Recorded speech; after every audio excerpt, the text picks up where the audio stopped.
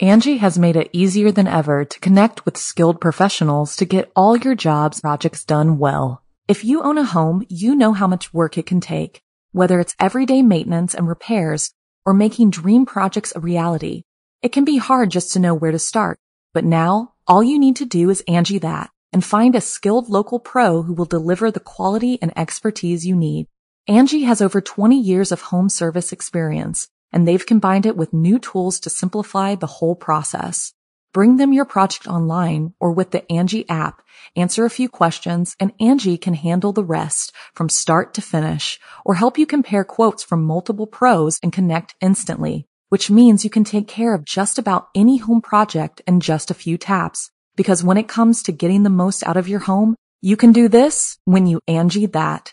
Download the free Angie mobile app today or visit Angie.com. That's ANGI.com.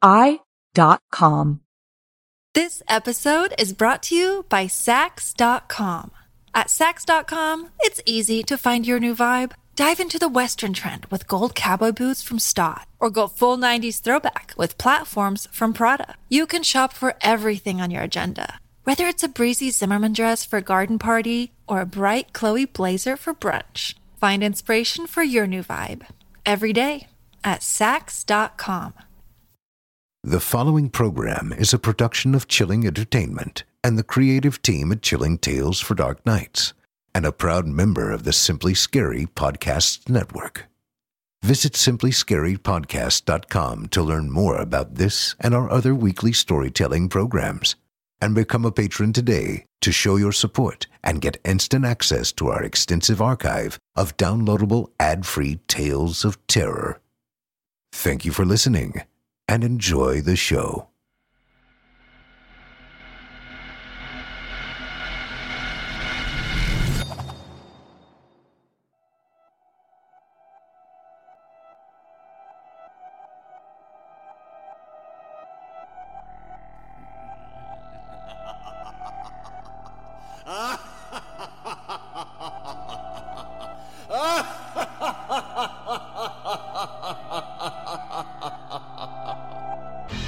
Step right up and prepare to be unsettled.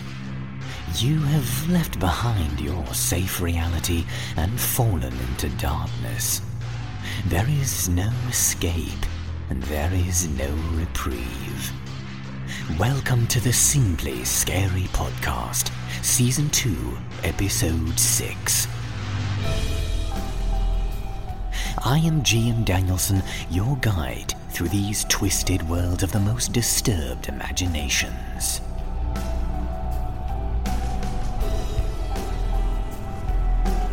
This episode of the Simply Scary Podcast is dedicated to the work of author Will Dalfin, as this Indiana native's generous compilation of 35 harrowing nightmares in his book, Don't Look Away, now available on Amazon.com. We have worked directly with the author to choose some of his most tantalizingly terrifying tomes from his shriek-inducing collection to adapt for you, in order that you might experience his nightmares in vivid psycho-color audio, as only the Simply Scary Podcast can provide. We are proud to present to you our exclusive auditory renditions of Will Dalfin's most spine-tingling selections. Whatever you do, don't look away. And now it's time to begin our tailspin into terror.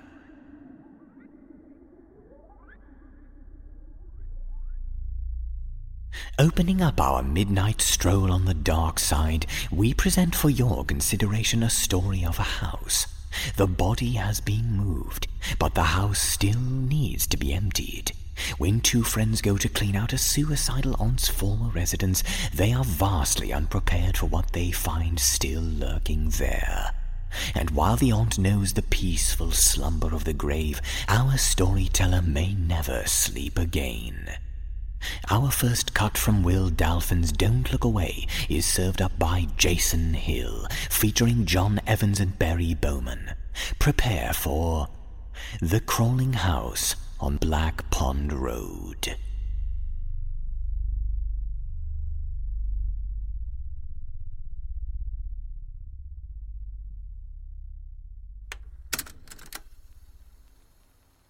I'm currently seated at a computer terminal in a little white, sterile room.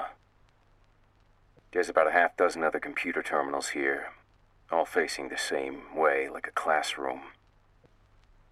There's posters on the wall with medical information.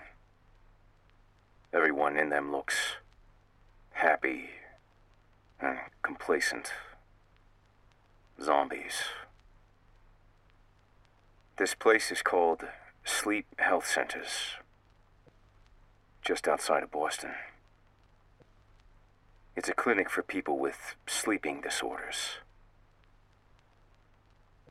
I'm feeling a little loopy from the azoplicone, so if my speech gets all slurred, you'll just have to deal with it. The docs want me to do some recording and try to verbalize my thoughts.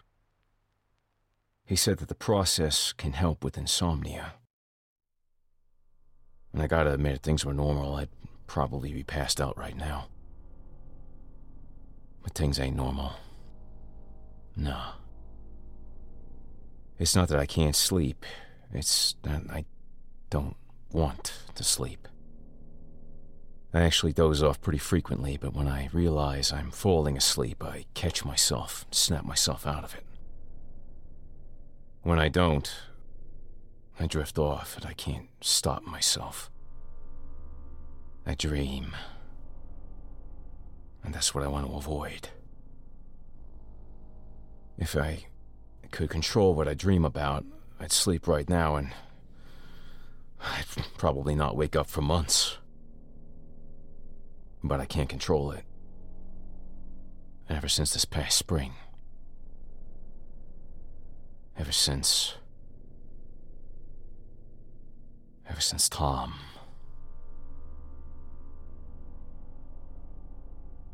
That house on Black Pond Road.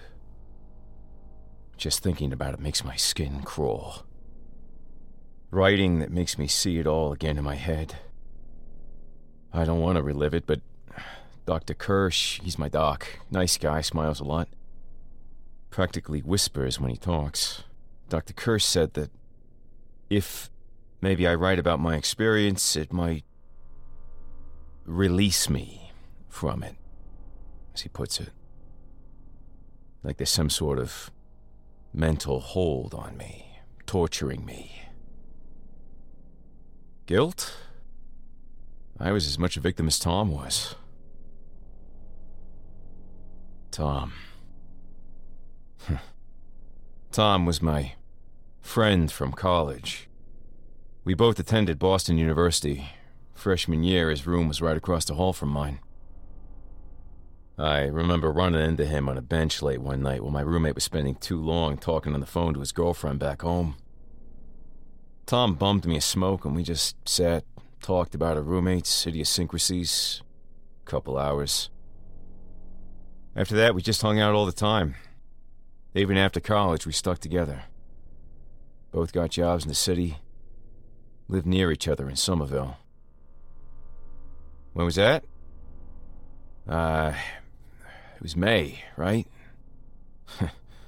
Friday the 13th. Of all days. And Tom called me up after work. I remember the conversation like it was yesterday. What do you got going on this weekend? Nothing. Any chance you could help me clean out a house? Who are we robbing? My dead aunt. Friends help you move, good friends help you move bodies, eh? Unfortunately, somebody already moved the body, but she's got a lot of other stuff in her place, and I need to clean it out so it can get sold. Tom picked me up that night. We drove and listened to tunes on the radio, stopped and ate, chilled, just drove and drove. And as we were going, I posed the question, "So, Tom, how'd she die?" She hung herself. Well, I'm sorry for your loss. Don't be, she was absolutely insane. I'm sure she loved you too. Hardly. But she loved her brother, and he just happened to be my father. He needs to get the house sold, but my parents live out in Washington now, so I agreed to clean the house. What a good son you are. Well, I'm getting paid for it. Oh, I see. I help do the work and you get all the reward. You get the reward of my company for a weekend. in some rat hole. I guess that's better than what I had planned. Black Pond Road. It's a hell of a name for a place. Her house looked like it was going to collapse. There was one floor, one large living room connected to a tiny kitchen and 2 tiny bedrooms. The bathroom was practically a closet. There was a screened porch off the side looking into the woods. It was about after 1 a.m. when we got there. I remember suggesting we sleep in the car, just in case the house collapsed. Tom pulled out a flashlight. We gathered our bedrolls and backpacks and went inside. Then the floor moved. It was dark, but when Tom shone his light in, I swear to Christ, it looked for a moment like the floor moved. I'll never forget that floor. It was the kitchen. Greasy, stained white tiles. Everything in that room was greasy and stained, even the windows. They were so gross. The reflected light from Tom's flashlight, it came back like a mustardy puke yellow. Was it clicking? Tapping? I can't describe it, but the feeling when we walked in was like a couple crashes walking into a chatty party and everyone stopping what they were saying and just looking at us. Almost the faintest echo of a final sound, like 100 fingernails tapping on a tabletop, and then quiet. Did you hear that? Nah. We should have slept in the car. My room was like a prison cell attached to the living room.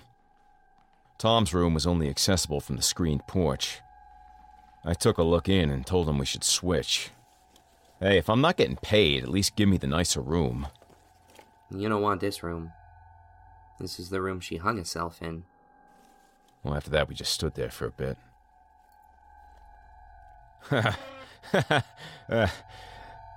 The only thing missing from my room are bars on the window.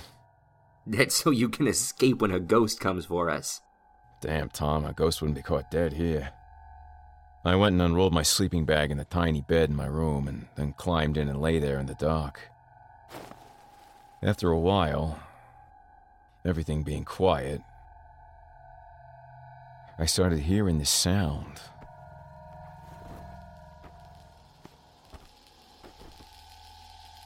It was like chittering and buzzing. Mosquitoes, that's what I thought. I pulled the sleeping bag over my head and tucked it under me to keep anything out. Oh, God. If I hadn't been so tired. Something bit me on the web of skin between my fingers. I woke up and was instantly in pain all over my legs, like 100 needle pricks. And my feet felt like I was standing in the sand at the beach when the water coming in and the mud squishing between my toes. I jerked out of the sleeping bag and fell on the floor. I hurt my chin on something. I don't know what.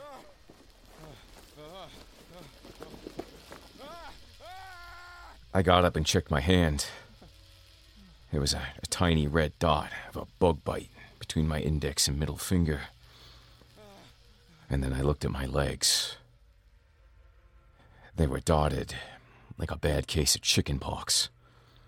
Hundreds of little bite marks.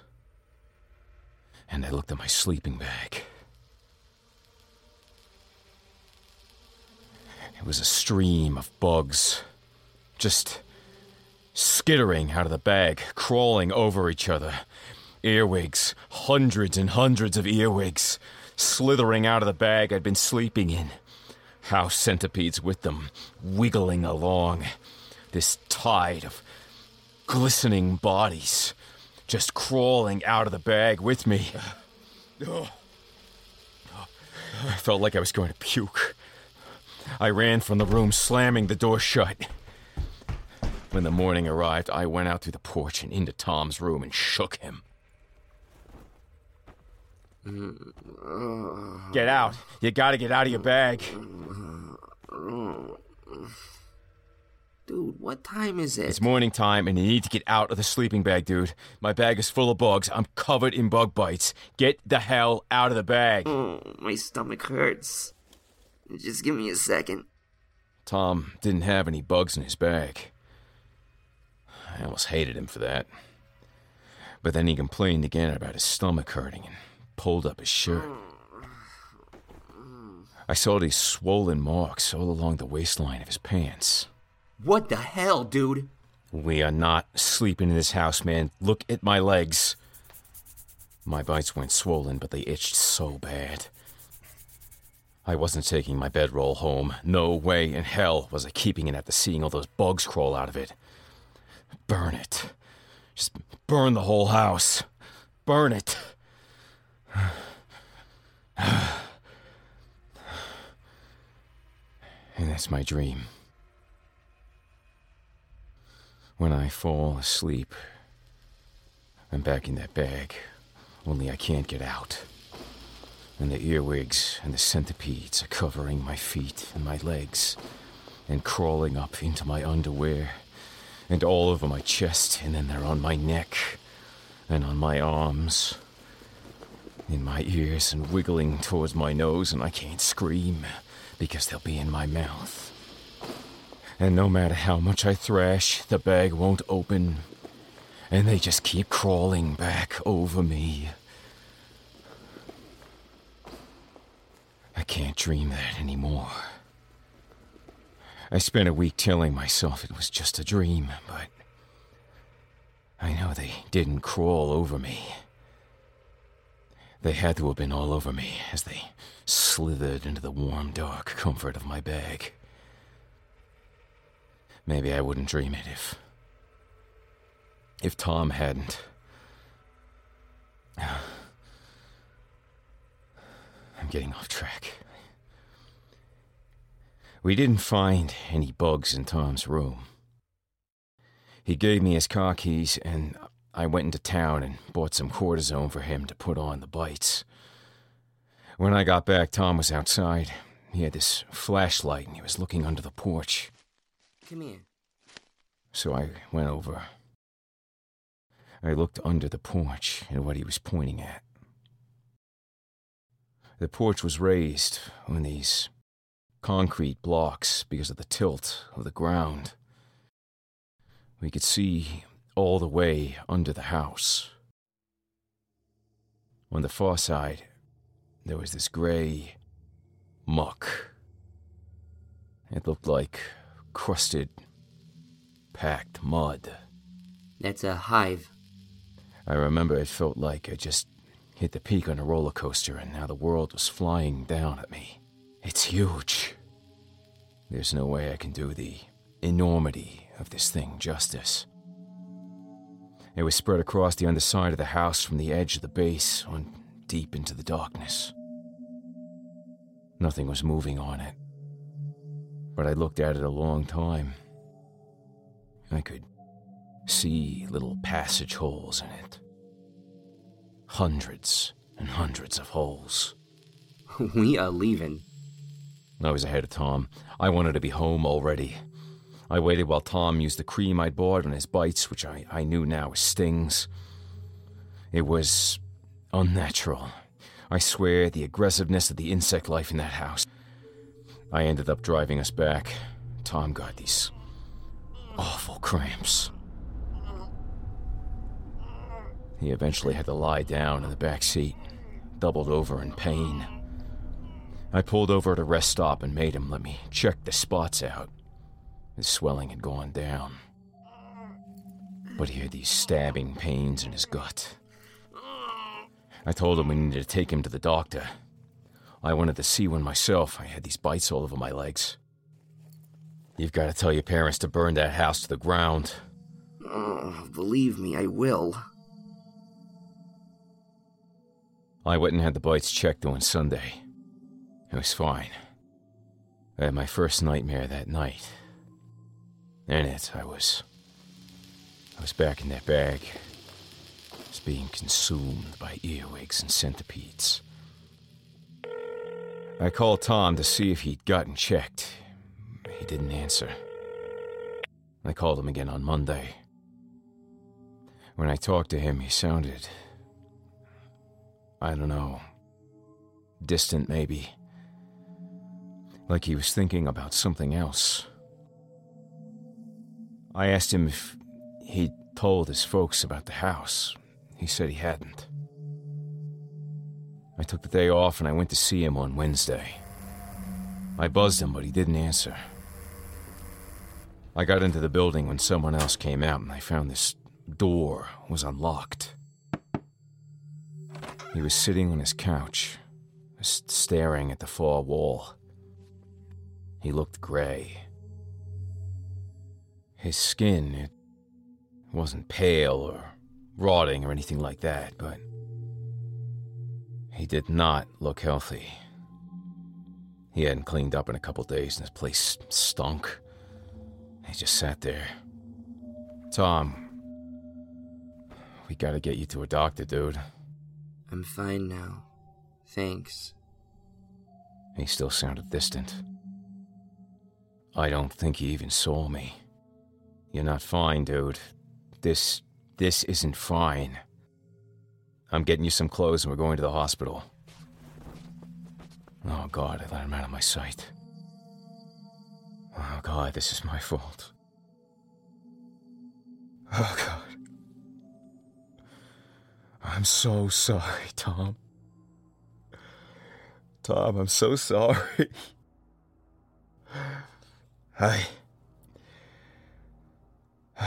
When I came back, he was gone, and his door was open. I went outside and I looked for him, but he wasn't anywhere. I waited for hours on the step of his building when I finally went home. I went back after work on Thursday, but his door was shut and locked. I buzzed him, but I got no answer. I called his cell and was directed straight to voicemail. I didn't know what to do. I was just struggling to think. I've been having this nightmare for days and hadn't started refusing to sleep. I just couldn't think straight. I should have called the police. When I got home, I just fell asleep on the couch. And I dreamed of being trapped in that bag again. I swear, when I woke up, I felt like the bites on my legs had returned. Friday arrived. It was a week after that awful day, when I was just a zombie the whole day. My supervisor just told me to go home. I was so tired that I missed the stop at Davis Square and found myself wandering out of Alewife, not even thinking about where I was going. The walk helped me think, though, and when I got home, I called Tom's folks and spoke to his father. I told him Tom was sick, and I was very worried about him. He told me that he had spoken to him recently and had confirmed some of my suspicions. Tom did sound odd when he called last night. When he called, did he tell you about the house? Well, yes, but I assumed it was a joke. No, sir. You need to have that place raised. Raised? No. He didn't say anything about that. He joked about going to live there. I honestly don't think it was Tom he spoke to. I don't think he was in control at that point. And whatever was in control intended to take him back to the house. To live there. Poor Tom. I went back to his place that afternoon and got in again. His door was unlocked, but he wasn't there. He had left a note on his fridge. You could tell something was messed up. It was so hard to read. It said, I can feel them moving inside me. I can't stop it. I don't want to go. Bye. Tom shot himself that weekend. They found his body in Cambridge with a self-inflicted gunshot wound to the head. Just another body in an alley with a hole in his head. I didn't even know he owned a gun. The police didn't suspect foul play, but they did an autopsy because he looked like he'd been on drugs. When I called his folks to offer my condolences, I asked them if they'd found drugs.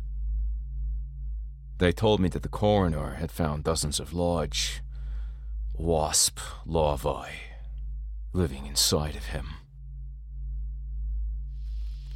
Oh, God. They had been feeding on him from the inside, burrowing through his body. I told his parents to burn that house to the ground and salt the earth once the ashes were cold. I don't know what they did about it. It may still be there, buzzing and chittering with life. And the floor moved. The house took Tom's life. The bugs. And I can't sleep. I'm trapped in a bag. And they're getting in my mouth. And my nose. And my ears. And they're moving across my skin. And they're consuming me. I don't feel better. I just want to forget. How do I end this thing? I can't stand this room anymore.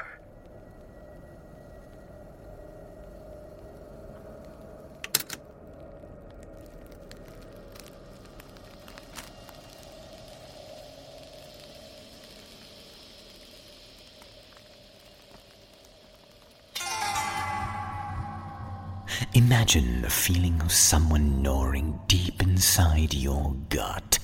What would you do if you found that squirming feeling inside of you?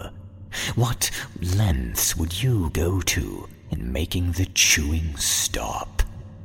Poor Tom chose the easy way out. Stay tuned for our next story after this important message.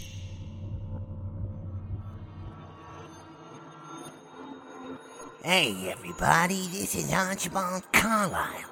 I just wanted to say something about Will Dolphin's book, Don't Look Away. During the production of this episode of the podcast, we were supposed to already have that book published. It has not been yet. Some of the references in here do say that the book is out, but it is not out yet. So we will keep you updated as soon as the book is released on Amazon. Thanks very much, folks. Now back to the show.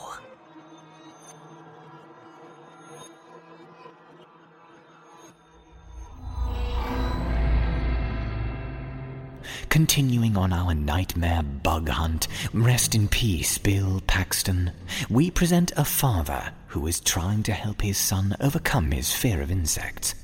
But what is a father to do when his son's fears are well warranted? This case calls for much more than a simple pest exterminator. This second helping from Don't Look Away is presented to you by yours truly, G.M. Danielson, featuring Ashley Tolfo and Nate Hawkins. Grab your rolled-up newspaper and can of Raid for The Ant King.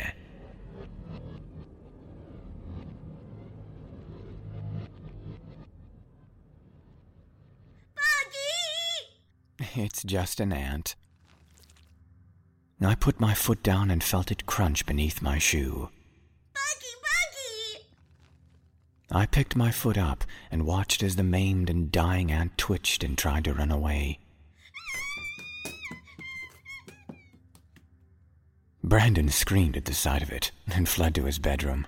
I couldn't understand why he was so afraid of insects, especially ants. He was 8 years old, for cripe's sake. He watched from the doorway to his bedroom, hugging a blanket as I picked up the dead ant off the floor and took it over to the trash can.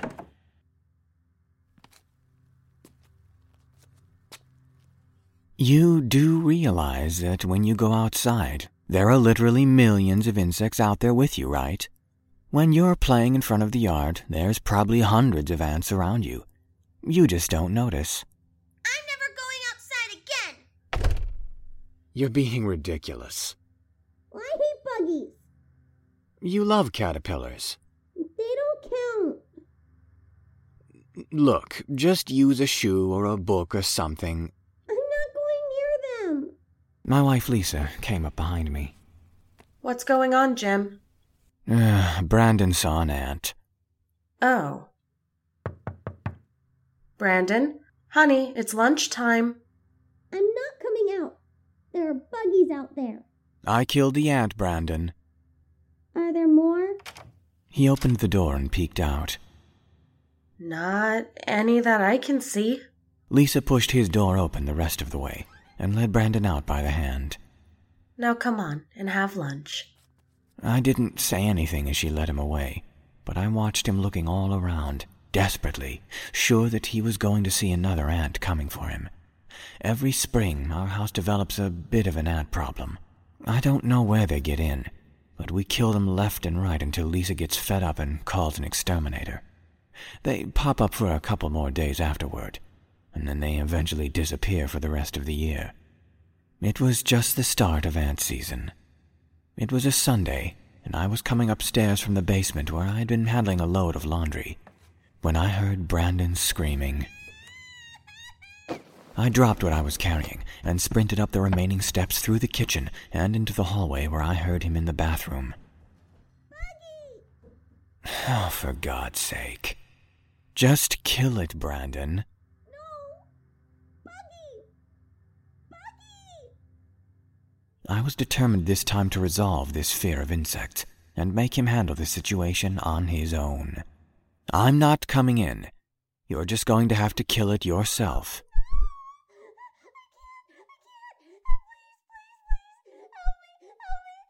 I'm not killing it, Brandon. You can do it. When the screaming and demands to come in and save him didn't work, he cried, begging me. I stood outside the bathroom door calmly. I'm not killing it. If his mother had been home, she'd probably have finally come to his rescue. Mommy's at the store, Brandon. You're welcome to wait, though. Or just pick up a book and squish the ant yourself.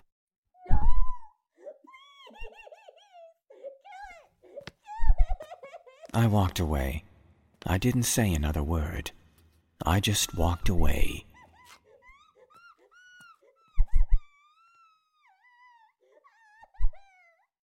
Brandon heard me go, and his screaming and crying got louder and shriller. He said things I couldn't make out, partly because he was halfway across the house, and partly because he was blubbering so much that he wasn't making any sense.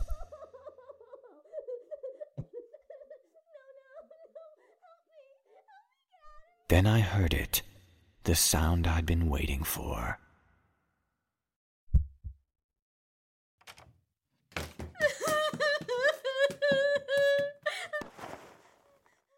Brandon sprinted out like the devil was after him. He jumped onto the sofa and covered himself with pillows. See? You did it. Don't you feel better now? For a long while, he didn't say anything. He just sobbed and hid. I went into the bathroom to clean up the ant. He had dropped the biggest, heaviest book he could find on it, some fantasy novel Lisa had been reading. I picked it up to see what was left of the terrifying buggy. Oh my God. Brandon wasn't kidding. It was big. An orangey, brown-looking monster of an ant, about as big as my thumb. There was a weird pattern on its back, like a series of pale yellow dots. It was crushed, but still struggled to drag itself away, its thorax mashed into the floor. I held the heavy tome over it, ready to put it out of its misery, and just for a second, it seemed to turn and... did it look at me? I dropped the book. Then I dropped it again, for safe measure. Looking at it again, it was not like any sort of ant I'd seen in the house before. It made me really uneasy. Where had it come from? And worse, were there more like it? I shivered at the thought of those things crawling in the walls. Good on Brandon for killing that behemoth. If I'd have known how big it was, I would have been less inclined to make him do the deed himself, but still felt proud of him for taking care of it. Grabbing my phone, I took a photo of the ant before wadding up some toilet paper and wiping it off the floor and book before tossing it into the bathroom trash. I went to console Brandon in his pillow fort.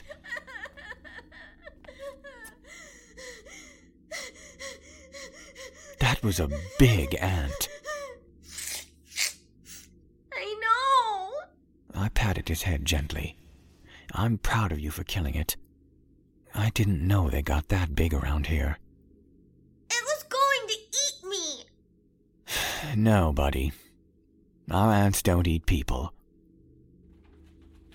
After Lisa got home and I helped her unload the groceries from the car and got everything put away, I told her about Brandon's run-in with the monster ant. It was big. I've never seen one that big. I showed her the photo on my phone. Oh my God. She stared at it a moment. I'm calling the exterminator. It was 2 weeks earlier than usual, but I didn't disagree. The next morning, Brandon woke me up, bursting into the bedroom screaming what was quickly becoming his catchphrase. Buggies! Oh, for God's sake. Look, Brandon, okay, I'm getting up, I'm up. I was still mostly asleep, so groggily rolled over and brushed him away. Come on, buddy, just kill it yourself.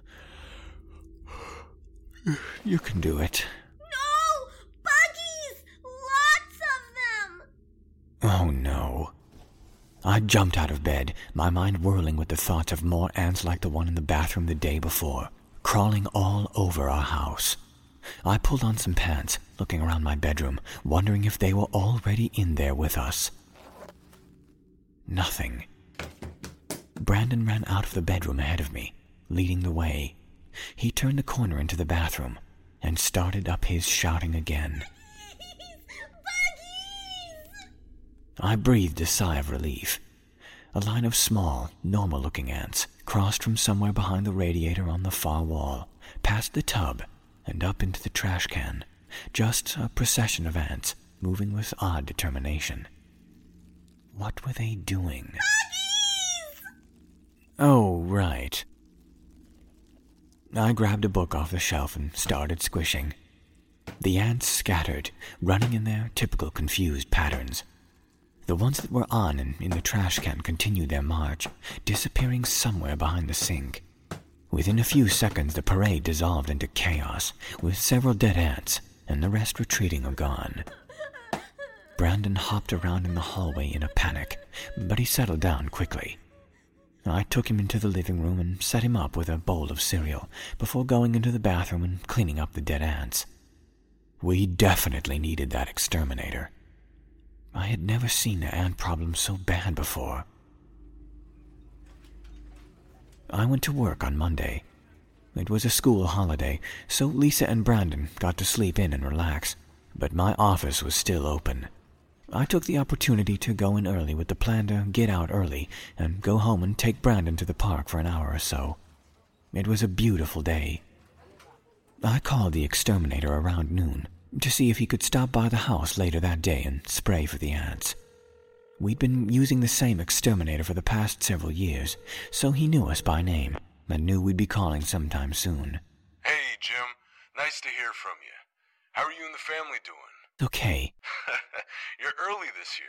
Well... All right, what can I do for you? Yeah, I know it's a bit ahead of schedule, Hank. But the ants started getting into the house early, and they're behaving, well, strangely. And it's scaring Brandon. And you know Lisa is not a fan of bugs. She's already demanded I call. We could really use your help. Sure thing, Jim. Out of curiosity, what do you mean by strangely? Well, we had a run-in with some new type of ant. It's bigger than anything I've seen before. Brandon squished it. I took a picture of it afterwards, though. Can you text me the photo? You bet. I opened the picture on my phone and sent it his way. Just an FYI, Hank, that thing was about as big as my thumb. Okay, hang on. I'm looking.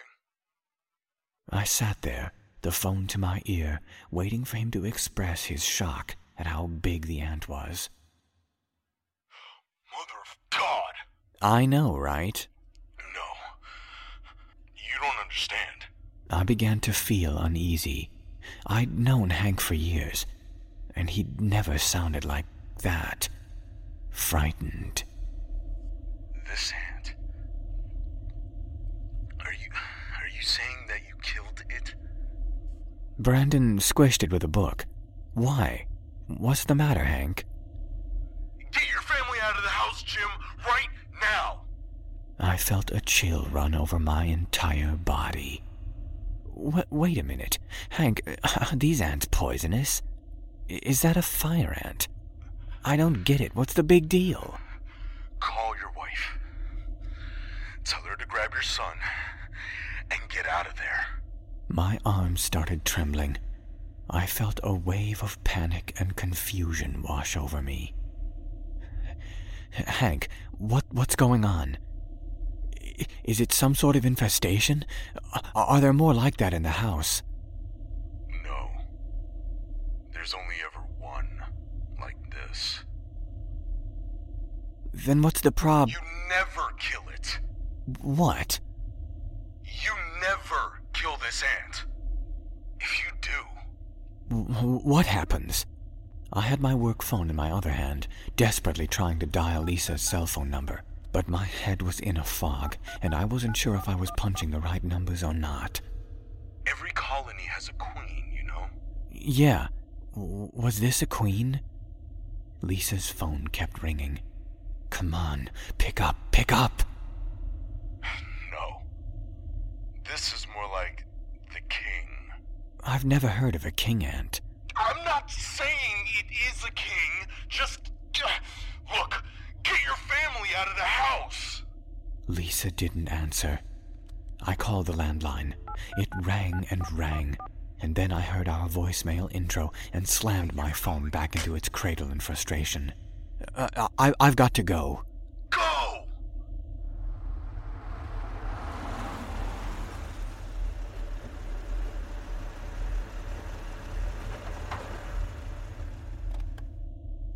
The house was eerily quiet when I pulled up.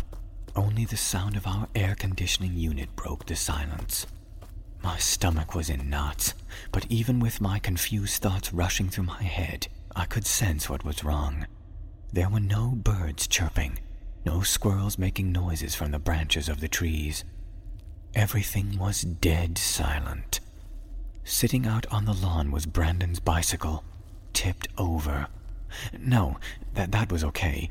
He often left it like that when he had to run inside to use the bathroom or got called in for lunch. There's nothing ominous about a tipped-over bike. The front door was unlocked. That's okay, I thought. Just another sign he ran inside for some reason. I stopped and stood in the front hall where Brandon and Lisa's shoes were. Honey? Brandon? Is anybody home? Nobody replied. The living room was cold. Lisa usually ran the air conditioning on hot days like that one, until the inside was a reasonable temperature. Then she turned it off. Nobody had turned it off this time. Instinctively, I turned off the AC when I passed the thermostat. Lisa! Brandon? Hello, is anybody here? I found our cat Sebastian lying in the middle of the room. Or rather, Sebastian's bones lay there. He had been picked clean, nothing left but tufts of black and white fur and his skeleton. Oh my God.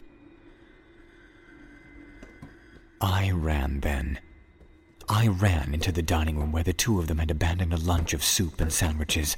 The table was covered with a swarm of black ants, a carpet of moving bodies as they picked apart the sandwiches and carried off the crumbs. The moment I entered the room, the ants dropped what they were doing and converged, pouring off the table in waves around me. I had never seen anything like it before. They just tumbled over each other to get to me. I felt a scream lodge itself in my throat and suddenly knew the terror that Brandon had felt when he had seen those buggies. Crazed and panicking, I stomped through the tiny attackers. They swarmed over my shoes, even as their brethren were crushed beneath them.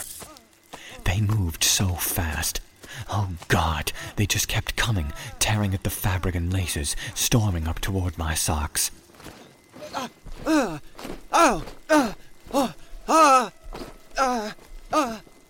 I ran through them. I just charged through, shouting at the top of my lungs even as I felt them on my ankles and calves, swatting my legs as I tried to keep them off me while still preventing them from getting on my hands. One giant Gulliver versus hundreds of Lilliputians. I somehow made it through to the other side of the dining room and into the kitchen. Ants crawled up the legs of my pants, but I crushed them with my hands, never stopping to let the rest catch up. A dozen or so continued to pinch and bite at my ankles, and I tried to mash them against the insides of my shoes as I ran. A small fire extinguisher lay in the far corner.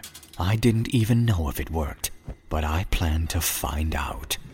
Pulling it from the wall without stopping, I held it up as I continued to retreat into the back hallway, reading the instructions. Don't let it be a Mensa test just to use this thing. No, okay, there was just a pin I had to pull, and then it was ready to use. The tide of angry ants skittered across the kitchen floor. There weren't so many, just 100 or so. Just the leftovers of the ones who'd stuck around to loot the lunch from our table. Something bit me near the back of my knee, but I ignored it. I angled the nozzle of the extinguisher at the mass of little monsters. With a squeeze of the handle, white foam erupted from the extinguisher and doused my attackers. Their assault was slowed by the cloud of chemicals. The entirety of the attacking force got a good dose, and with relief, I watched as they retreated with confusion, and then, hopefully, agonizing death. Within seconds, every last ant had stopped moving. I reached behind me and pinched the one on the back of my leg, squeezing it until it popped. How do you like that, huh? A moment later, my wits returned to me. Lisa and Brandon. Oh God, please let them be okay. I found them in Brandon's room. Lisa had tried to keep the ants out by stuffing clothes under the door, but the ants had gotten in anyway. What was left of her was curled up in a fetal position in the middle of the room on a blood-soaked rug.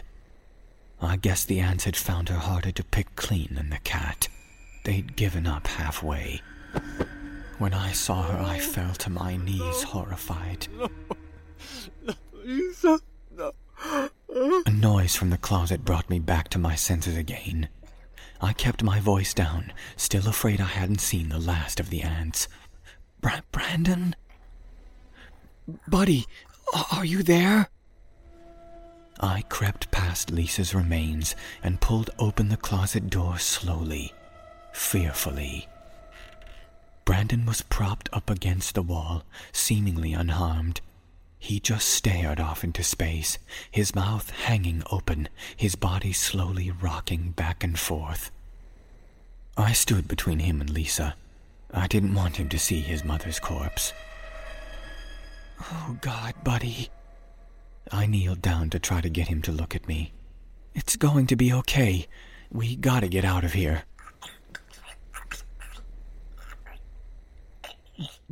Brandon?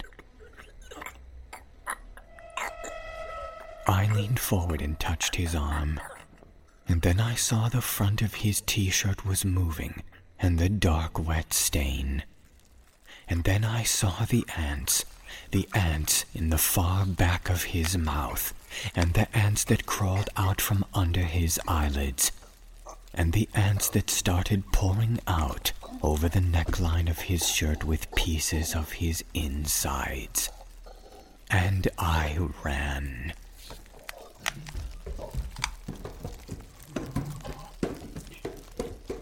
I ran out of that house. I just got in my car and fled.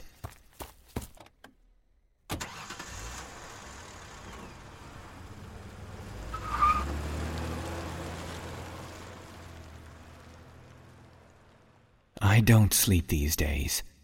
There's ants everywhere. I don't know if they're still hunting me. I kill them every chance I get. I don't take joy in it. I do it simply for self-preservation. So far, they haven't tried to fight back. I don't know what I'd do if I ever saw another one like the one in the bathroom that day. Whether I'd let it live or kill it, and run the risk of invoking their wrath again. I think I might kill it. For Brandon.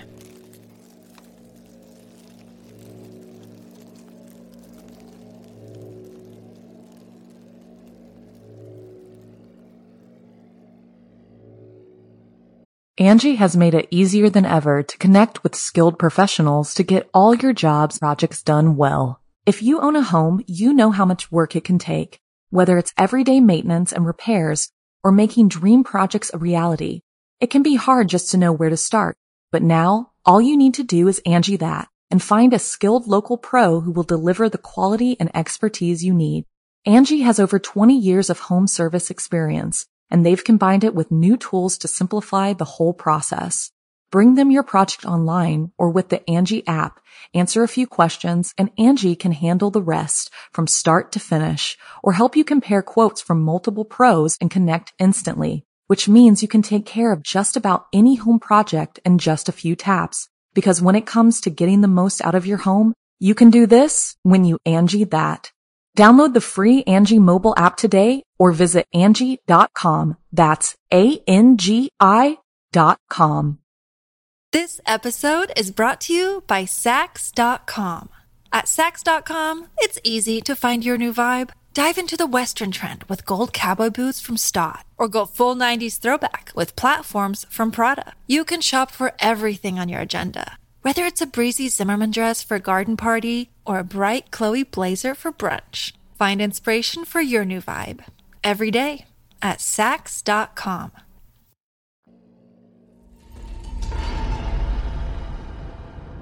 Oh, yes, we went there. Our darkness knows no bounds, and when the Ant King cometh, it is best for young and old to make way for the king.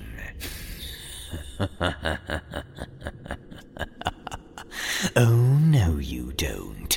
You are not escaping that easily. We have so much more in store for you, dear listener, when we return.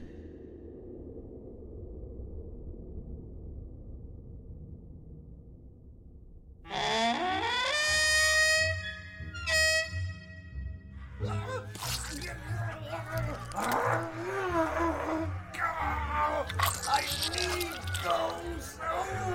Oh, put a sock in it. It doesn't hurt that bad. Well, hello, boys and girls. It's me, the other half here. I just wanted to let you know that if you become a patron at ChillingTalesForDarkNights.com, you get an extended version of this show. You'll get more than you can handle, I guarantee that. Not only will you get these episodes in full horror psycho audio color, but you'll also get extra goodies that you won't find anywhere else. And we'll make it worth your while. Don't you worry about that. Go to chillingtalesfordarknights.com/tour and take the tour today and see what you're missing. Now I gotta get back to work here.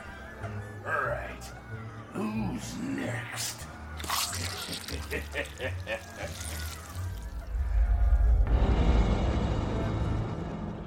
We now continue our dark exploration. The gift of a piece of art is the perfect thing to spice up any decor. In our next story, you will wear the hat of an art critic, not unlike Thurber in H.P. Lovecraft's Pickman's Model. Your keen eye will be challenged as you are faced with a painting that does not want to be observed, as much as it wants you to turn away. So keep your eye on the wall for this one, listeners.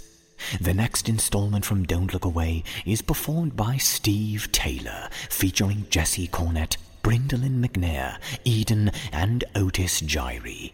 All I can say is to be ready for the ever-changing world of The Painting of a Hallway.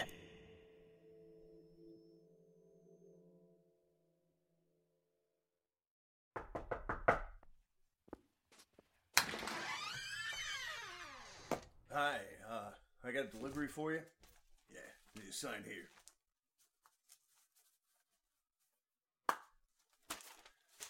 Thanks a lot. Have a good day.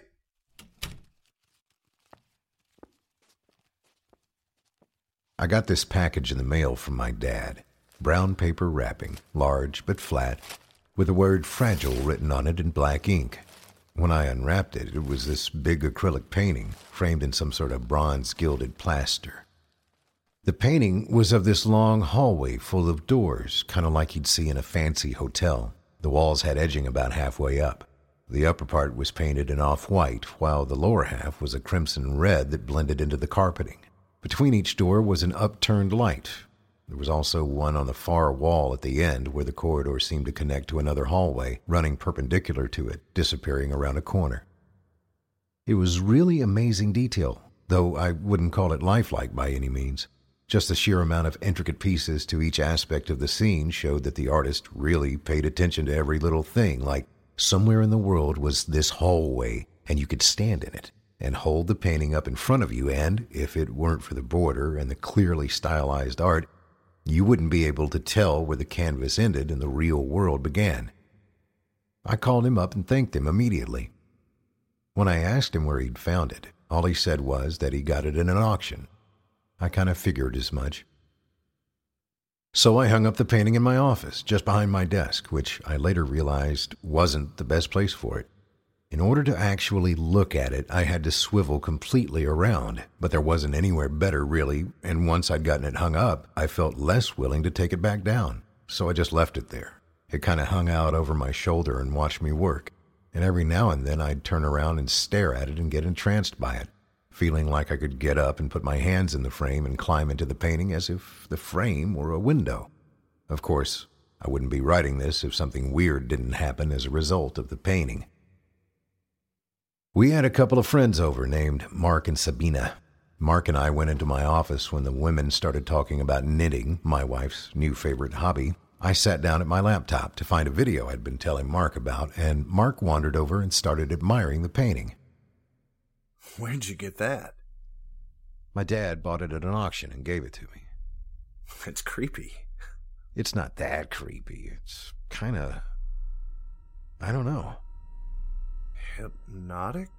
Yeah. I turned around to look at it with him while the video loaded. He got up close and ran his finger over the canvas, feeling the raised acrylic. And I just let my gaze wander over all the details again. I didn't notice that before. What? At the end of the hall, there's some sort of light coming from around the corner, and it's casting a shadow on the floor. I got up and looked closer. I really hadn't spent a lot of time studying the far end of the hallway. There was definitely some yellow and some darker colors, making what looked like the shadow of a person coming from around the corner. I even reached out and touched it to make sure it wasn't some trick of the light in the study, just making it look like there was this shadow in the painting. But I felt the acrylic, and sure enough, the shadow was actually there in the painting. See what I mean? Creepy. I genuinely felt weirded out about it. It was one of those moments where you start thinking, why didn't I notice this earlier? Was it there to notice? A couple days later, I was working on a project in my study. It was about 9:30 at night, and I just couldn't focus. So I spun around in my chair to take a look at the painting, and I felt this sudden vertigo effect, like the ground wasn't there. And I had to grab my chair to keep from tumbling into emptiness. You wouldn't have noticed it if you hadn't looked at the painting 100 times like I had. The hallway was long, with exactly 6 doors. I remember because I counted them the first day. 3 on the left, 3 on the right, each with a little shiny metal doorknob. Only now there were 7 doors. 3 on the left, 4 on the right. It didn't make sense. Everything looked proportionally exactly the same, and the far end of the corridor was just as far away, and yet there was a 4th door on the right side of the hallway with its little metal doorknob. I didn't even know which door was the 4th door. That's how well it blended in. I just knew that there were 4 doors where once there were 3. What is going on? I turned away in my chair and looked back, checking several times to make sure my eyes weren't playing tricks on me, but the number of doors remained constant. 7. I called my dad again. Hello. Hey, Dad, it's me. How are you doing? Oh, can't complain. And to what do I owe the pleasure? I've got a question. All right. Be honest. Is this a trick painting you sent me? Oh, what do you mean? I mean, it keeps changing. I can see it changing. Not as far as I know. It was just one in a bunch I picked up, all at this same auction. Why do you ask? Is something wrong? Oh, no, just curious. Thanks, Dad. You're welcome, son. Anytime. I've got to go. I'll talk to you later, okay? I love you, Dad. Love you too, son. Have a nice day. I will. Thanks again, Dad. Bye. After I got off the phone, I took the painting down and checked the back for some sort of mechanical or digital hocus-pocus, but it was all soft canvas. I left it on the floor behind my office chair facing the wall. The mere thought of it was freaking me out. The next day, I pulled my wife Melissa into my office and held the painting up so she could see it. She hadn't had a chance to do so before. How many doors are there? 7. There were 6 when I first got this. She just looked at me like I was being a goofball. Okay, so which one wasn't there before? I have no idea. Oh, you don't know which door magically appeared? No, but... Honey, I'm in the middle of something. Tell you what, come and find me when you figure it out. Melissa went back into the other room. It gets worse. The next time I chatted with Mark, I told him about the extra door in the painting. Are you sure there weren't 7 doors to begin with? I know what you're thinking, Mark, but I would swear I counted 6. Well, if another one shows up, at least Melissa counted 7 and can confirm it then. You know what you should do? You should take a photo of the painting so you can prove it if anything else changes. It was a great idea. I got my phone and took a photo of the painting. 2 days went by, nothing happened. On the 3rd day, I walked into my office, and there was a man staring at me. Well, I mean, it wasn't. I can't say that it was a man or a woman. Honestly, I can't even say that it was human. There was a shape at the end of the hallway in my painting. It oddly lacked the same detail that the rest of the painting had, like someone had hurriedly painted it on. I even ran my hand over it to make sure it wasn't fresh, that someone hadn't actually come in and painted over the original work, just trying to drive me crazy. It was completely dry. The look of it scared me more than anything else, changing painting included. I wish I could do it more justice with words, but the best I can describe it is that it was human-ish, with legs and arms, but squat or hunched and lopsided like somebody had slapped a blurry Quasimodo onto an otherwise beautiful painting. You couldn't see the details of its face, but you could see shading on it, defining warped features. I was almost glad there wasn't more detail to it, except for the fact that it left just enough to the imagination to give one nightmares. But I had proof. Here was proof that the painting was changing, so I brought up the file on my laptop to show my wife for comparison. But when I did, the figure was in the photo I took too. At no point did I start questioning my sanity about all this. Something unnatural and terrifying was going on. So I took the painting out of the house and set it on the curb where we put our trash for pickup. I was so done with that painting, or so I thought. The next evening when I got home from work, it was gone from the curb. I figured someone had seen it and taken it home, and I waved my hands and thought, good, now it's someone else's problem. I went inside, played with my daughter Gabby, had dinner, put Gabby to bed, and after watching a show with my wife, went into my office to check my email. No, the painting wasn't back on the wall. I made sure of that the moment I walked into the room. But I got a message from Mark asking if the painting had changed again and asking me to call him to talk about it. I got him on the line, and I told him about the creepy new edition and how I'd gotten rid of the painting. Oh, man, that sounds cool. I wish I'd gotten a chance to see it. Well, I can send you the photo I took of it. Cool. So I opened the image file. The thing in the painting had raised its arms.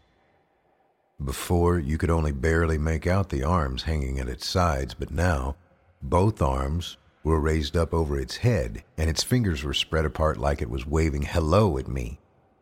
I think it was waving hello at me. I zoomed in as best as I could without pixelating the image, and the shaded contours of the face seemed stretched into a grin. Oh, no. I sent Mark the file, but the connection kept dropping, so I put it in a folder on my Dropbox account and gave him access to it. The file's corrupted.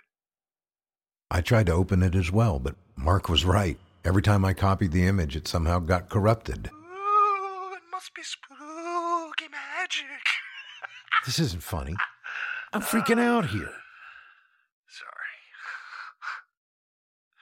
Delete the file if it's scaring you so bad. And that's exactly what I did. I deleted the file. But it gnawed at me, you know? The painting was still changing in horrible, terrifying ways, seemingly acknowledging my observation of it.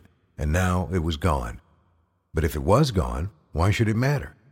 If something unholy happens, it's the problem of whoever has the painting now, right? And they'll see it changing too, won't they? It was 2 days later, and I was organizing a folder of documents and had accidentally deleted a couple I hadn't meant to.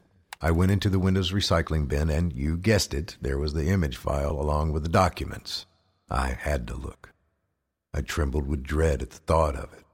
But when something that surreal happens to you, you have to witness it to see it through to the end. I recovered the file and opened it. The walls of the hallway seemed to be melting.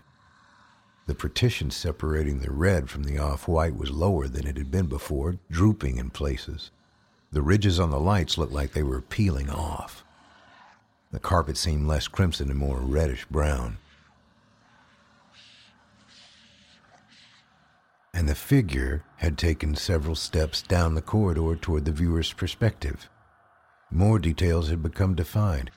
Hair hung off its head, long and black like it had been painted with a fine-tipped brush. The eyes were a little more than dull black points under the shading of the brow. The grin came with teeth, uneven and fat like those of a child more than an adult. Its arms extended out on either side of it, touching both walls. One foot was ahead of the other, as if it had caught it mid-step in a game of red light, green light. I realized that I was panting and shaking as I looked at it. It was really hard to breathe. An anxiety attack. The painting was going to make me pass out just from looking at a digital photo of it. I quickly closed the image to calm myself down, but that brought forth another disturbing thought. What if it progresses every time I look away? The only way to stop it is to keep looking. So I opened the file again. No change. Oh, no, wait. That wasn't a new change.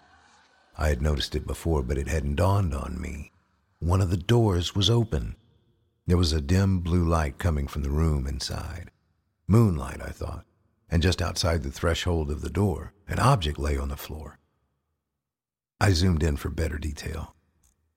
It was a little yellow stuffed lion with a scraggly orange mane, a child's toy. Of all the details, the melting hallway, the grinning fiend with arms wide open, the blue light from the open doorway, it was the innocent nature of that little toy lion that filled me with the most dread. My wife came into the office. Come kiss Gabby goodnight. I went into my daughter's darkened room where she was wrapped up in blankets in her bed, hugging a half-dozen stuffed animals and looking cute as could be. My little darling. I love her so much. I kissed my daughter goodnight. She kissed me back and hugged her little pillow pet with a built-in nightlight. It glowed, shifting through a variety of colors. I love you, baby. Daddy, can you get my Simba? Of course, honey.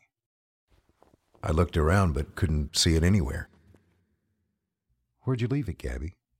Over there. She pointed to the closet. The door was open, and Simba, her little yellow stuffed lion with the scraggly orange mane, lay on the floor just inside. Seeing it lying there, just past the threshold of the closet door, while the dim glow of my daughter's nightlight faded from red to purple to blue, I felt my heart rise up in my chest. The closet was just a closet. I could see it was just a closet. There were clothes on hangers and bags with toys and blocks in them. They were right there. And yet, as I looked at the stuffed lion lying on the floor, waiting for me, I felt as if I could see carpeting on the floor inside the closet, even though there was none. Carpeting, not in my vision, but in my imagination. And maybe, if I went in and shut the door, I'd find that the walls beyond those clothes had a wooden partition, red below, off-white above, and maybe there was something hunched and terrible shambling its way toward us, even as I stood there staring at that toy. I walked briskly, trying not to look half as frightened as I was, snatching up Simba and shut the closet door. My breathing was heavy, and I struggled to avoid gasping for breath as I tried to calm myself down. Hey, did that poster fall down? I should fix that. I pretended to adjust a cat poster that had been on the floor by Gabby's dresser for months. In doing so, I shoved the heavy dresser over so that it partially blocked the closet door. Here's Simba, sweetie. Yay! Thank you, Daddy. I love you.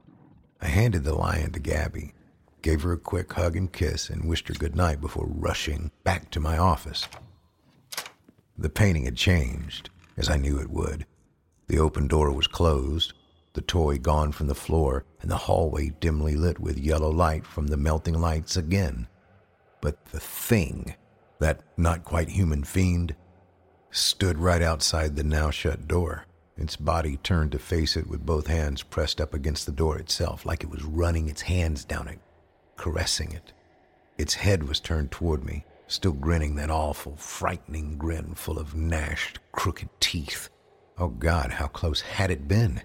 No, it's just a closet. The hallway is not there. It's not real. None of this is real. I put up signs around the neighborhood, knocked on doors, asked everyone I knew and many I didn't if they knew who took the painting. I needed to find it and get it back. I wanted to tear it, shred it in my hands, throw it in a fire, and watch it burn to ashes. I prayed it didn't end up in some landfill. For over a week I hunted for that painting. I had put it on the side of the road to be carted off on garbage day, but someone saw it, picked it up, and took it home with them. Who? I don't know. Do they see it changing? Is it terrorizing them now? What do I do? It eats at you, not knowing. I refused to open the image file, afraid to see what it showed, certain that the hideously deformed creature would be twisting the knob on the door that presumably led to my daughter's bedroom. I lay awake, listening for the distinct sound the hinges on that door make, my heart racing like a track runner's. Sometimes I would imagine I heard it and bolt into her bedroom only to find it dark and empty, the only thing audible being the soft sound of her sleeping, the closet door still shut and blocked behind a wall of boxes. In desperation for my own sanity, I removed the doorknob. Then I sat there at my desk, studying the knob, wondering if removing it had made a change in the image. Was the knob gone in the painting? Oh God, it was killing me to know, to see whether I was safe or not. So I opened the file. I opened the image, biting my knuckle in tension. When I saw it, my jaw clenched up so tight, I tasted my own blood and nearly broke my finger. It was there. It was right there. The monster, the freak, the thing that lived inside that twisted painting was staring right at me, filling the screen. Details so vivid it didn't look like a painting at all. It looked like I'd taken a photo of a disfigured man standing in front of a canvas. You want a description to go with your nightmares? Its skin was like wax, pale, greasy wax. The flesh lumped up in places and sloughed off in others. It was as if someone had tried to build a human head out of modeling clay and then left it out in the rain. There was hair, black and brown and white streaked hair that hung like seaweed off of the top of its head, running down over its face, covering its ears. If you asked me to sum up this thing in one sentence, I would say it looked like a desiccated corpse that got dredged up out of the East River after a week in a hot July. But the eyes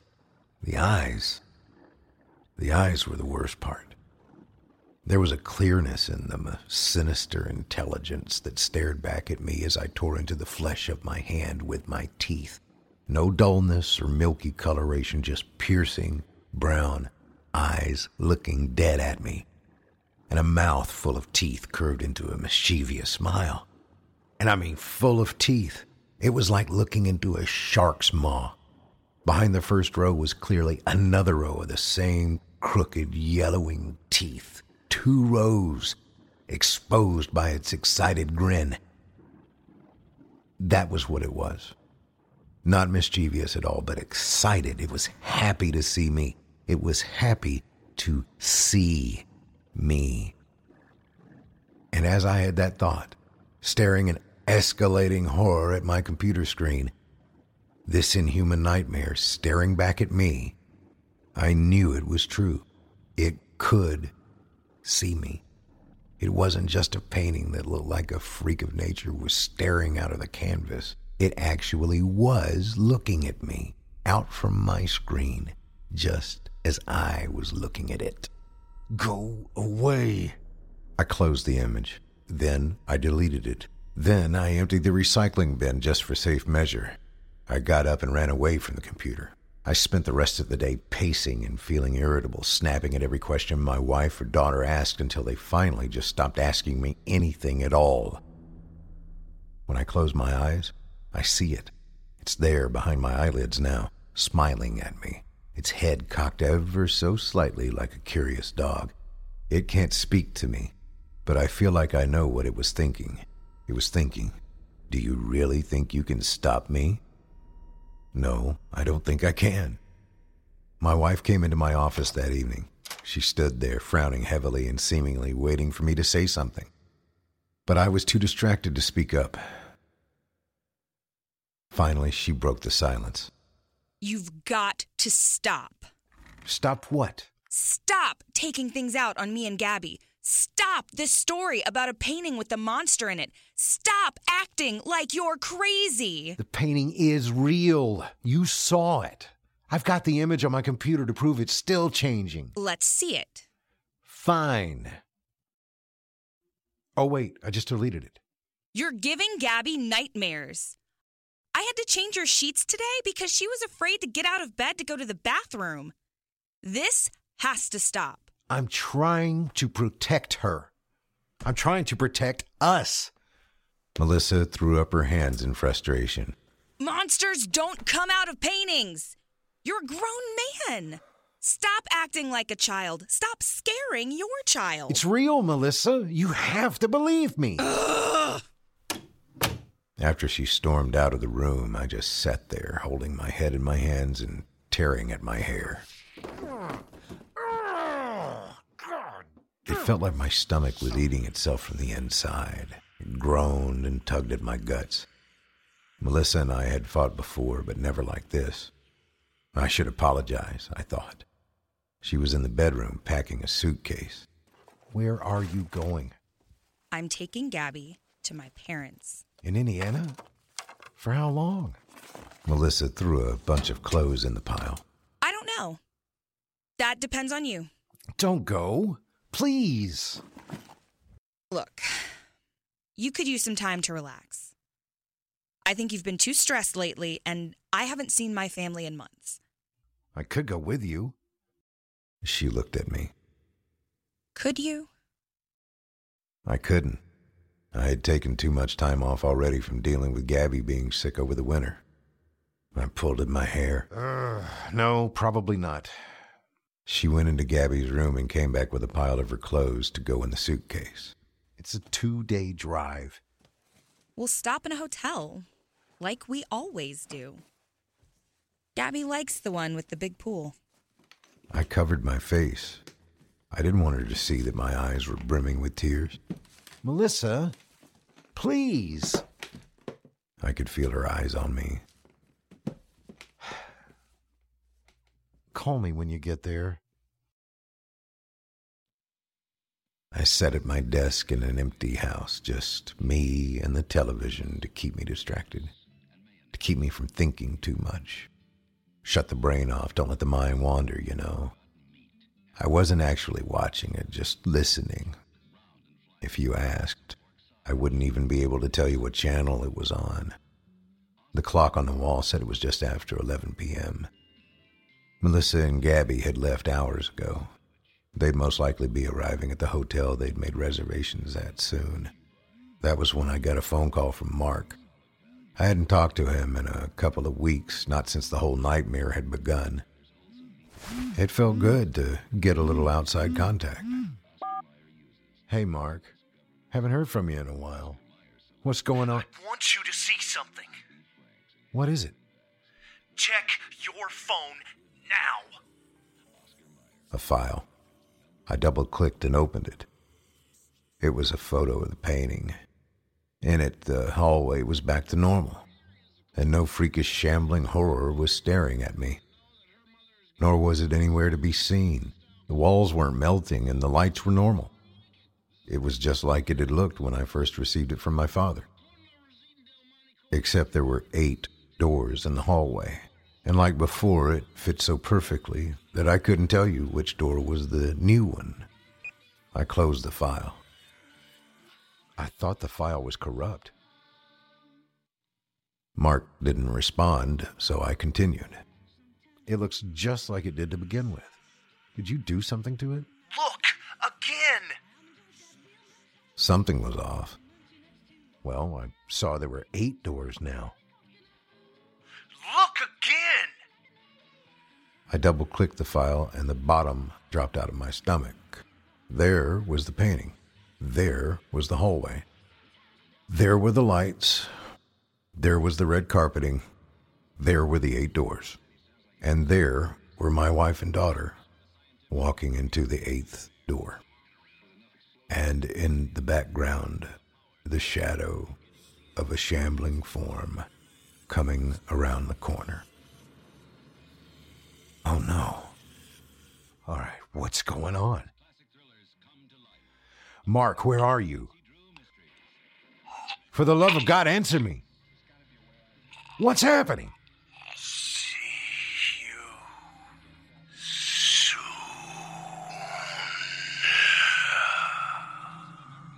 Mark! Hello, Mark! Are you there? Mark! Forget this, I thought. I needed to call Melissa. I disconnected from Mark, moved away from my desk, and frantically dialed my wife.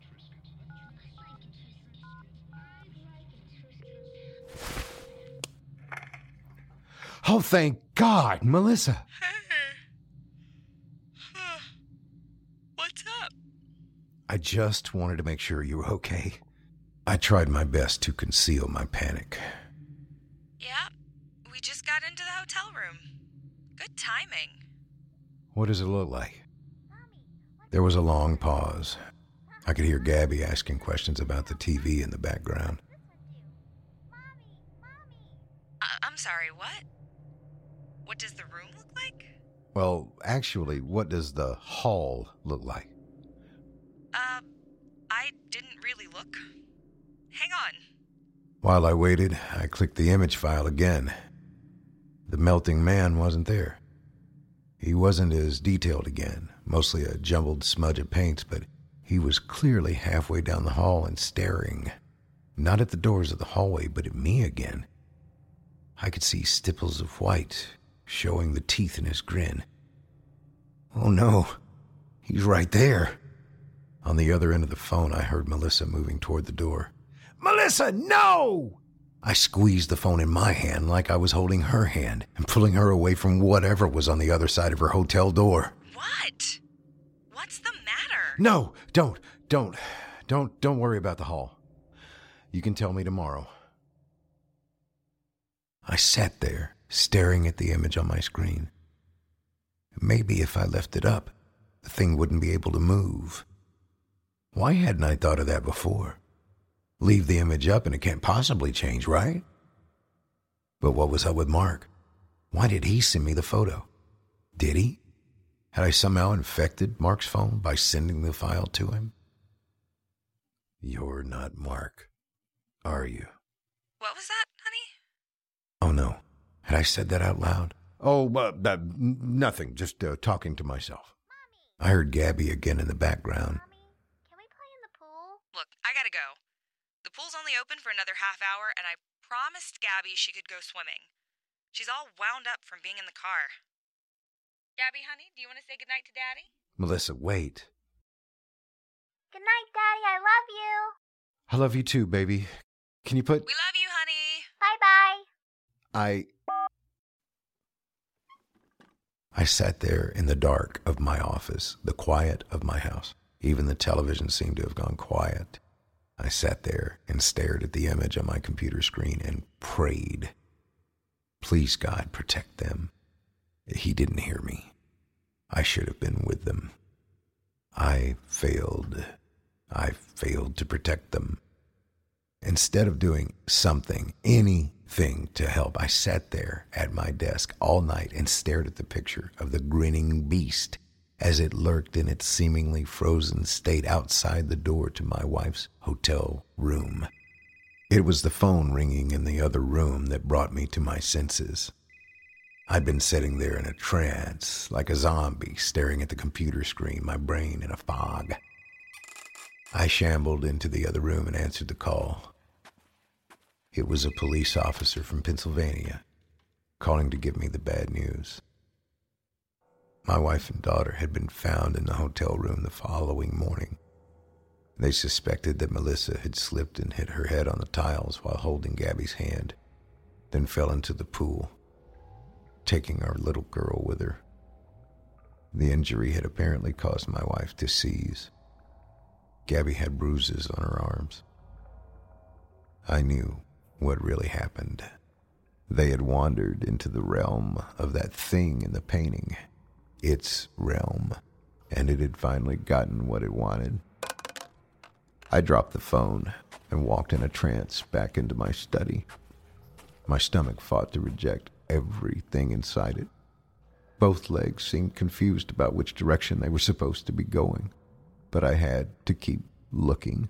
I had to keep my eyes on the picture. I had to keep the monster in the painting. Melissa and Gabby were waiting for me when I got back to my desk. Their killer had dumped them unceremoniously in the middle of the hallway. There was blood on the walls, on the doors, on the two lifeless forms flopped in the middle of that crimson carpeting. If I hadn't just gotten off the phone, if I hadn't known what my wife and my daughter looked like, I might have mistaken them for just a pair of sloppily painted-on additions to the whole scene. It left them for me to see, and now it was gone.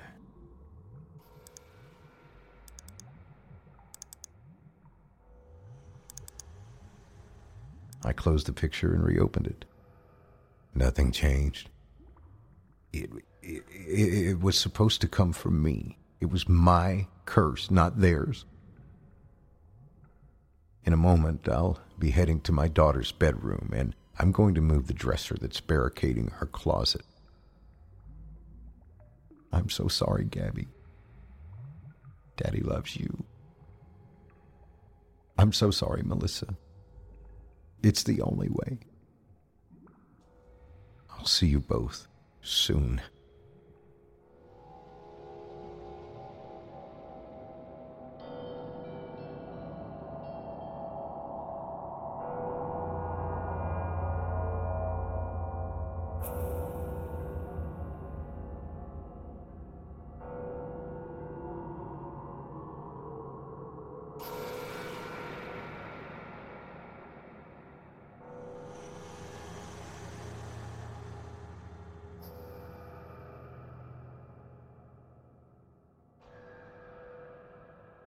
When you need mealtime inspiration, it's worth shopping Kroger, where you'll find over 30,000 mouth-watering choices that excite your inner foodie. And no matter what tasty choice you make, you'll enjoy our everyday low prices, plus extra ways to save, like digital coupons worth over $600 each week. You can also save up to $1 off per gallon at the pump with fuel points. More savings and more inspiring flavors make shopping Kroger worth it every time. Kroger, fresh for everyone. Fuel restrictions apply.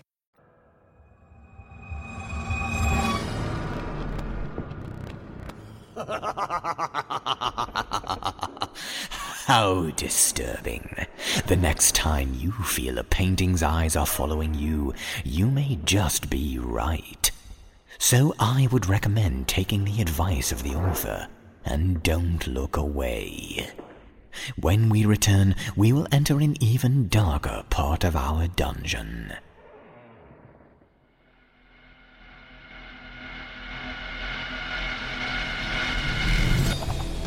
The Simply Scary Podcast, Season 2, Episode 6. Become a patron today and you'll get the extended version of this show. Here's a sample of the extra stories you get when you become a member. And somewhere far down below, I heard a sound like something digging desperately at the earth. No. Stay with me, please. Don't go. Don't leave me here. No. I swallowed the lump burning in my parched throat. When I finally found the courage to speak, I squeaked out the words, Hi. Trick or treat. Granny Clark didn't say a word. Become a member today. Go to simplyscarypodcast.com/tour to get more horror than you can handle.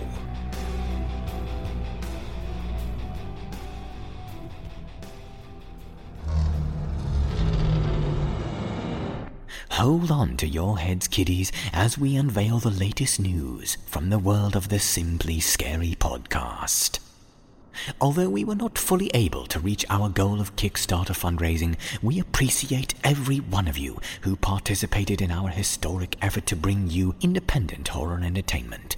So we are using this O negative as a B positive opportunity and still striving to bring our world into the visual realm.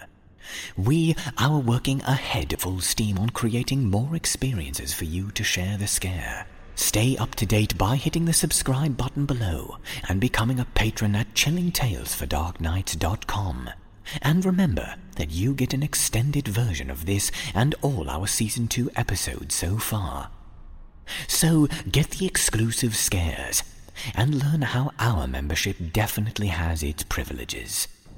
And remember, it is extremely important that you allow the ads to play through in our YouTube videos and occasionally click on them to assert your viewership. This is a way for you to lend your support without opening your wallet. And if you enjoyed the spine-tingling stories from Will Dalfin, which you heard on this episode, go to Amazon.com and pick up a copy of his debut horror story anthology entitled Don't Look Away, available in both paperback and Kindle formats. We will wrap up our show with this episode's winning YouTube comment.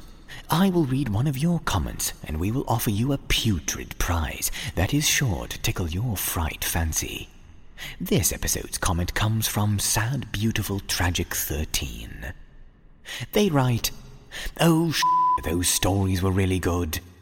Well, we appreciate you noticing the expanded effort to bring you the most terrifyingly fantastic nightmare fodder we can find.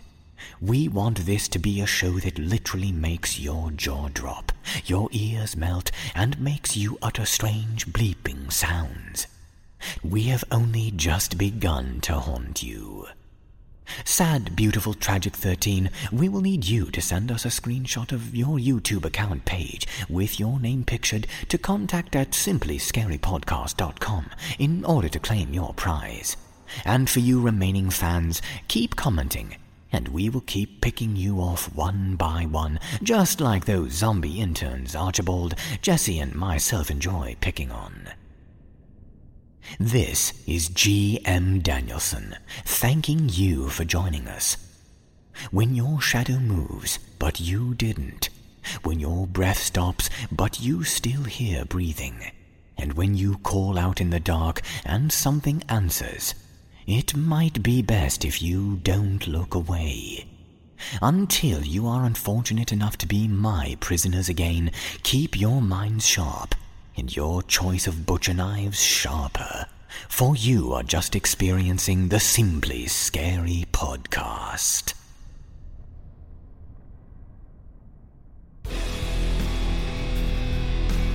This is executive producer Jesse Cornett. If you like what you hear, be sure to check out more from these authors at simplyscarypodcast.com. There you can find all information regarding the show and the stories appearing here in our podcast. The Simply Scary Podcast is a production of Chilling Entertainment. The Showcase is written and produced by Jesse Cornett.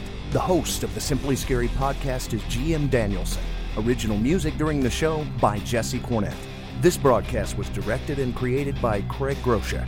Be sure to look for the Simply Scary Podcast on iTunes. And if you like the show, leave us a 5-star review. Comments or questions? Email us at contact@simplyscarypodcast.com and check our website for more information. While you're there, consider clicking on the patrons link at the top of the page to help support our show. Copyright Chilling Entertainment LLC 2017. Thanks for listening.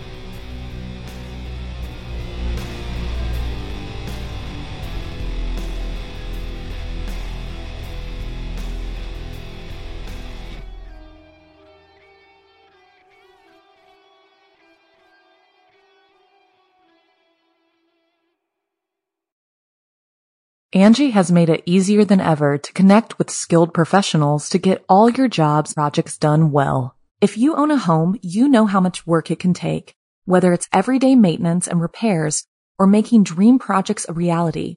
It can be hard just to know where to start, but now all you need to do is Angie that and find a skilled local pro who will deliver the quality and expertise you need. Angie has over 20 years of home service experience, and they've combined it with new tools to simplify the whole process. Bring them your project online or with the Angie app, answer a few questions, and Angie can handle the rest from start to finish, or help you compare quotes from multiple pros and connect instantly, which means you can take care of just about any home project in just a few taps. Because when it comes to getting the most out of your home, you can do this when you Angie that. Download the free Angie mobile app today or visit Angie.com. That's ANGI.com.